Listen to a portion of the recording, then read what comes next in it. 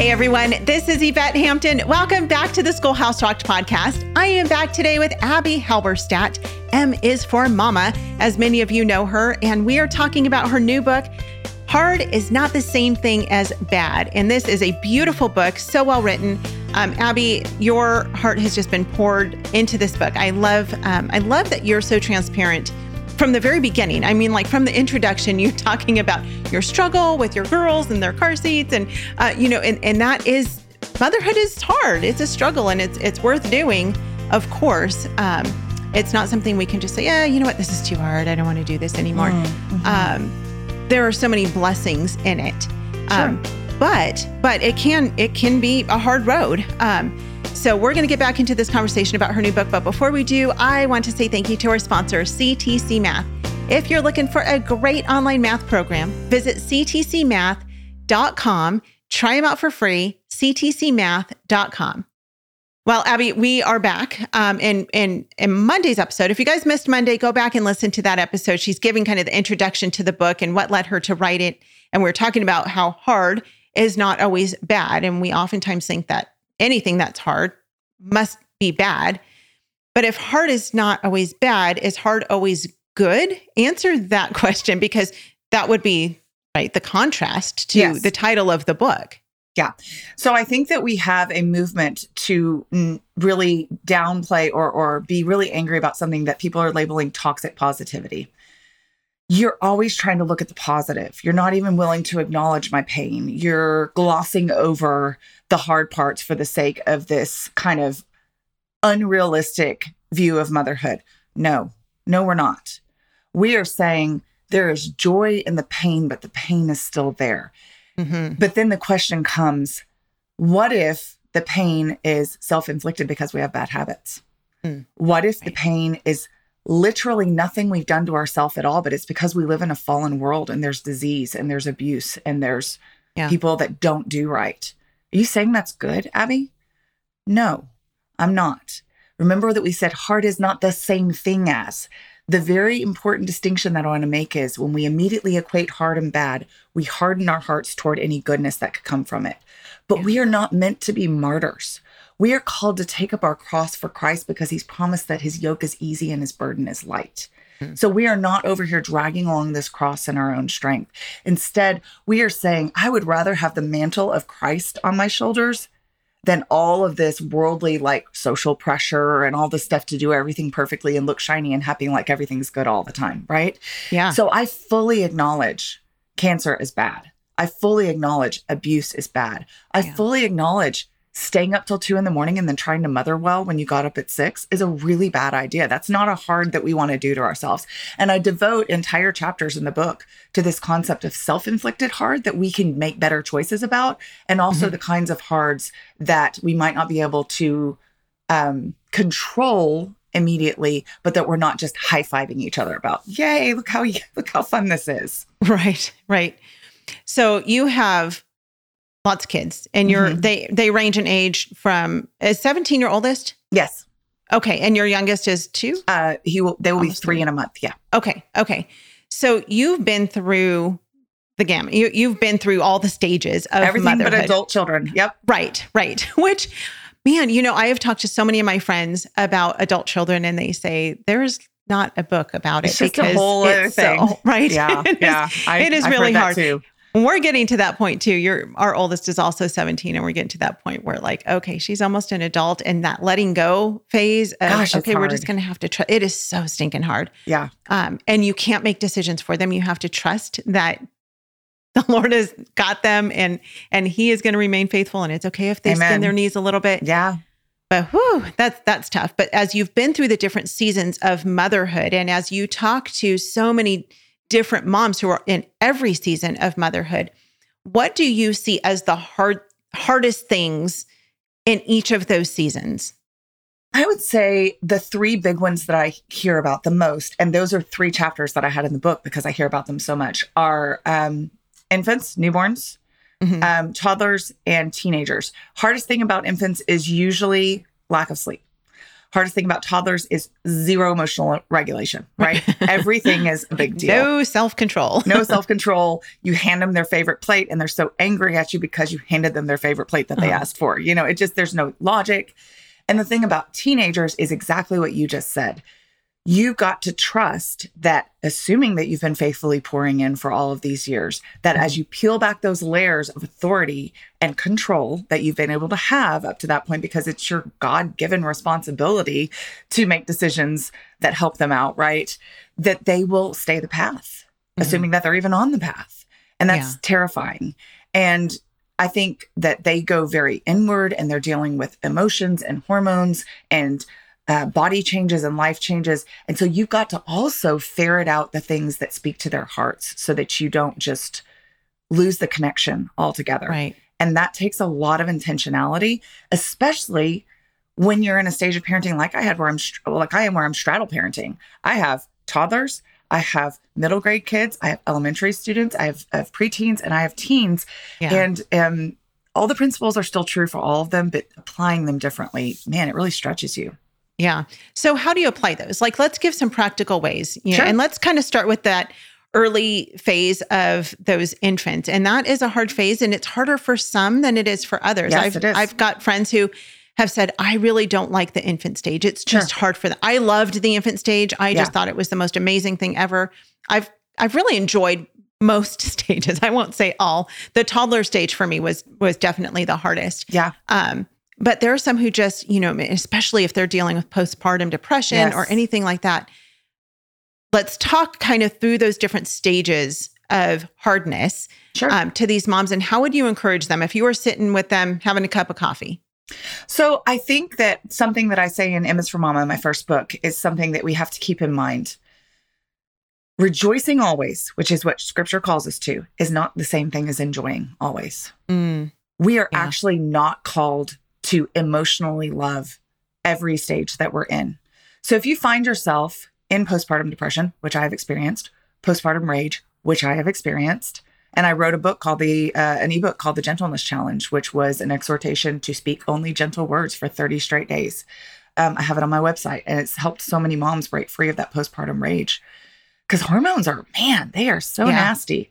They are. So what you are doing is finding practical in those newborn stages, if it's not your jam, which I talk about in the book, how the first time around wasn't really my jam because I just felt like, whoa, what in the world is going on? But I love it now. The Lord has made such a change in my perspective, my maturity, obviously my habits and my skill sets. But I really encourage people not to ignore the hard, not to pretend like it doesn't exist, but to get yourself a solid rhythm that helps you to cope with it, because nothing lasts forever.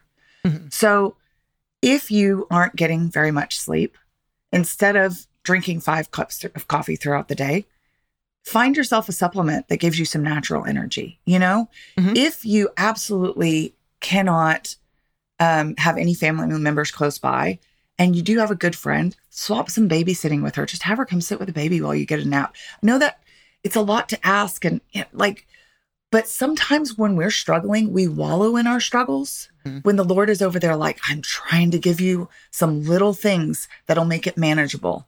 And then when we get those little things, it becomes more manageable. 9 months later, all of a sudden we're like, I made it through the hardest 9 months, and I feel like still alive. I'm alive, and I feel a little bit more normal. Everything that was really hard before is not as hard now, because the Lord does grow us. He really does kind of stretch us and make us realize that we are a little tougher in His strength than we thought we were. I have 2 toddler podcasts, so if you are wanting more than what I say here about toddlers, go there. Okay. Because they are my most listened to episodes, because I think that's the stage, just like you talked about, that most moms are like, I can't even, like, what? Right. Nobody prepared me for this. Right. And even now with my 9th and 10th toddlers, although most of the things that they do don't faze me very much because I've seen them so many times, it's still frustrating. Like, I'm driving home from teaching a class at the gym, and they're squawking happily, sometimes not happily, but happily in the back. And that is like the most benign toddler antic in the world. And yet my ears are still ringing, Yvette. And I would love to not be screeched at, even if it's happy screeched at, And then, of course, there's the version that's not happy screeched at. So with toddlers, you are constantly modeling what they can't grasp for themselves. Mm-hmm. But the biggest thing that I encourage parents to do is to remember that they're an adult and that toddler is a toddler. Right. It would probably amaze you if you haven't like talked yourself through this concept yet, how much it helps your mindset to go, oh, right. He hasn't had 29, 36, 45 years to work on this. He's had 18 months. Yeah. We're going to have to give some grace here.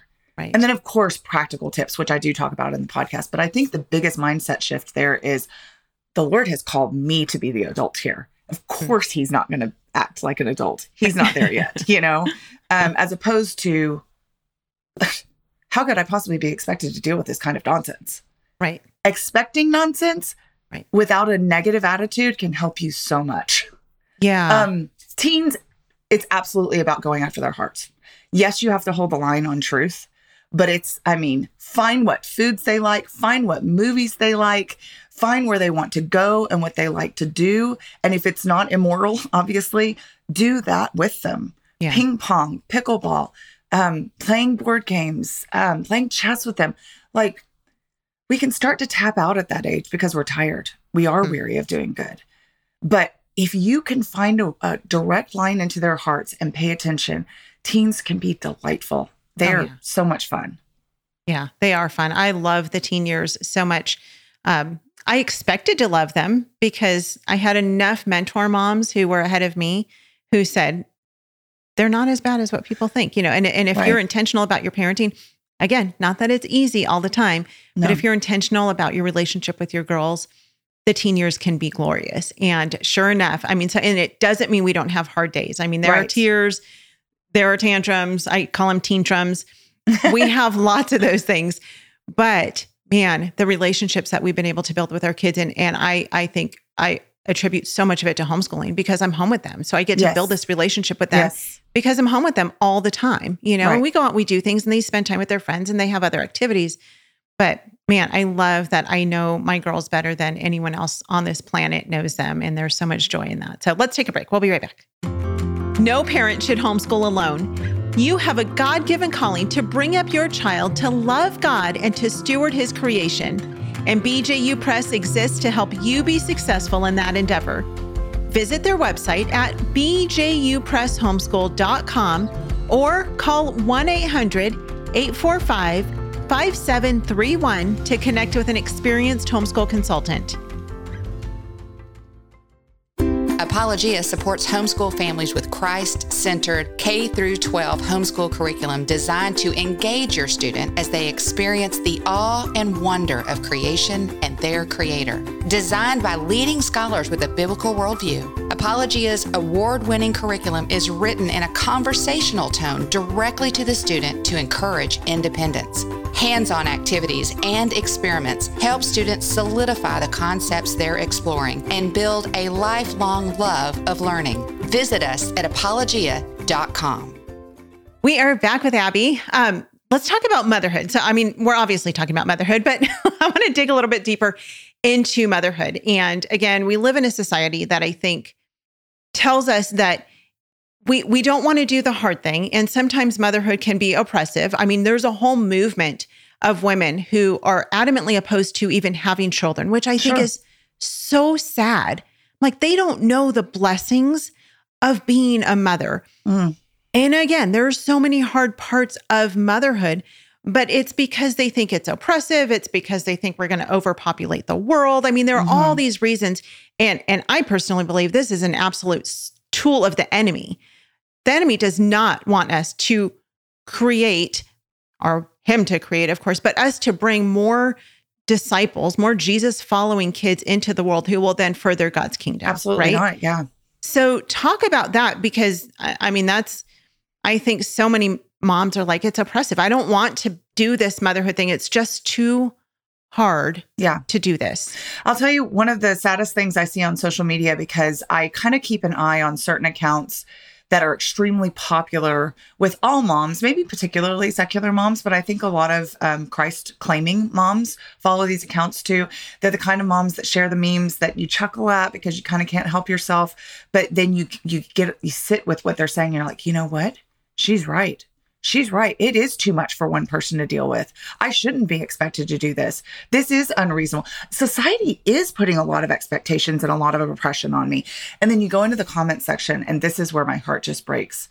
It's mom after mom saying, nobody told me how little time I would have for myself, how hard these kids would be, how much I would dislike their personalities, how much I would hate the monotony of putting food on the table every single day. Nobody told me. And they always say this, I love my kids, don't get me wrong, but I hate being a mom. And you're like, I just got like bad chills from that. You know, like, me too. Like, this is just like let down.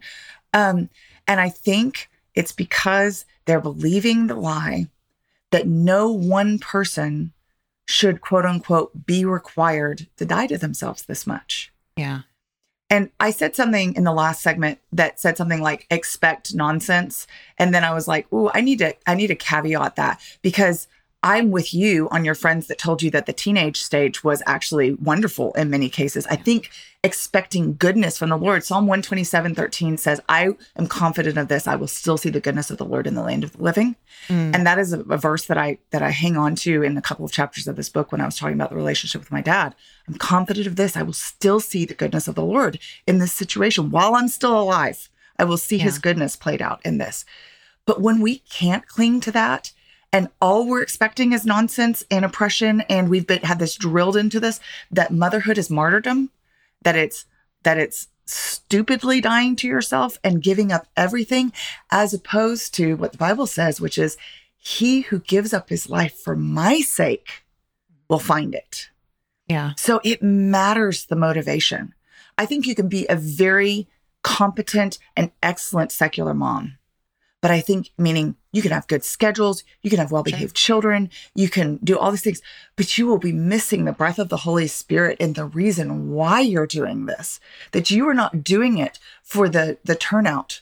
You are not doing it for the outcome. You are not doing it for me time. You are not doing it to have perfectly polished and pressed kids to show the world, to say, look what I accomplished. You're doing it for the glory of God, and he's using it for your good. And my heart breaks because I understand that without the Lord illuminating my heart with this truth, I could very easily be right there in that comment section saying, people lied to me. This is terrible. I don't like it, because there are days when we don't like what we're going through. Right. And yet we know the purpose is there. And so we press on. Yeah. Yeah.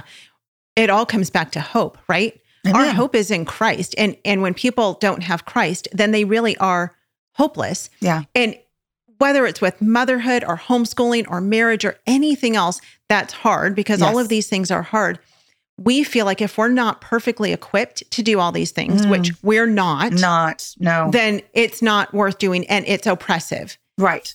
But here's the thing. Yeah. We're not equipped to do any of this stuff, but God is, and he equips us to be able to do it. Yeah. And in fact, in Romans, it actually said suffering produces perseverance. Yeah. Perseverance produces character. In other words, without these really hard, quote unquote, oppressive things, we wouldn't have the perseverance and then the character. And what does character produce? What you just said, hope. Right. Yeah. Once you've gotten to that point where you realize, I don't hate this anymore because the Lord has actually done surgery on my heart to change my view of this, you have hope for the future that you could have never had without Christ. Yeah. Yeah. Amen. Amen. All right. Well, we are out of time, but we are going to come back, talk tomorrow more about hard is not the same thing as bad. This is Abbie's new book, and I'm super excited about this book. You guys, it will be such a blessing to you.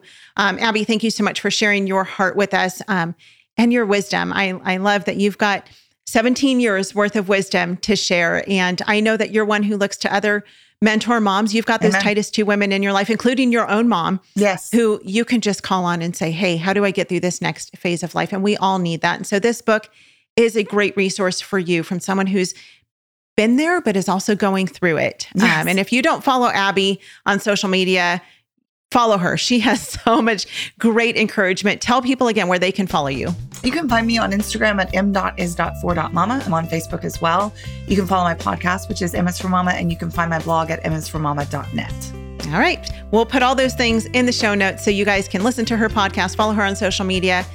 She has a wealth of information and wisdom. So Abbie, thank you for being with us again today.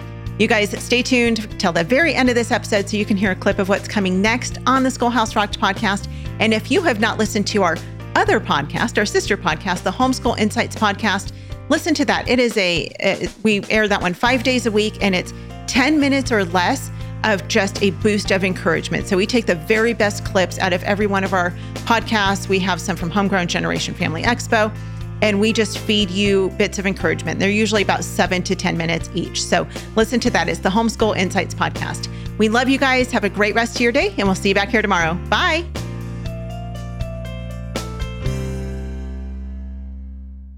What we do at IEW is break through the noise of the grammar and the writing prompts, and we say, this is what you do, step by step. And I've witnessed it over and over again, both watching Andrew teach and hearing from parents, this is the best writing program. We've made it so easy and made it really affordable. So any mom can teach writing to their children using our course, and we guarantee it.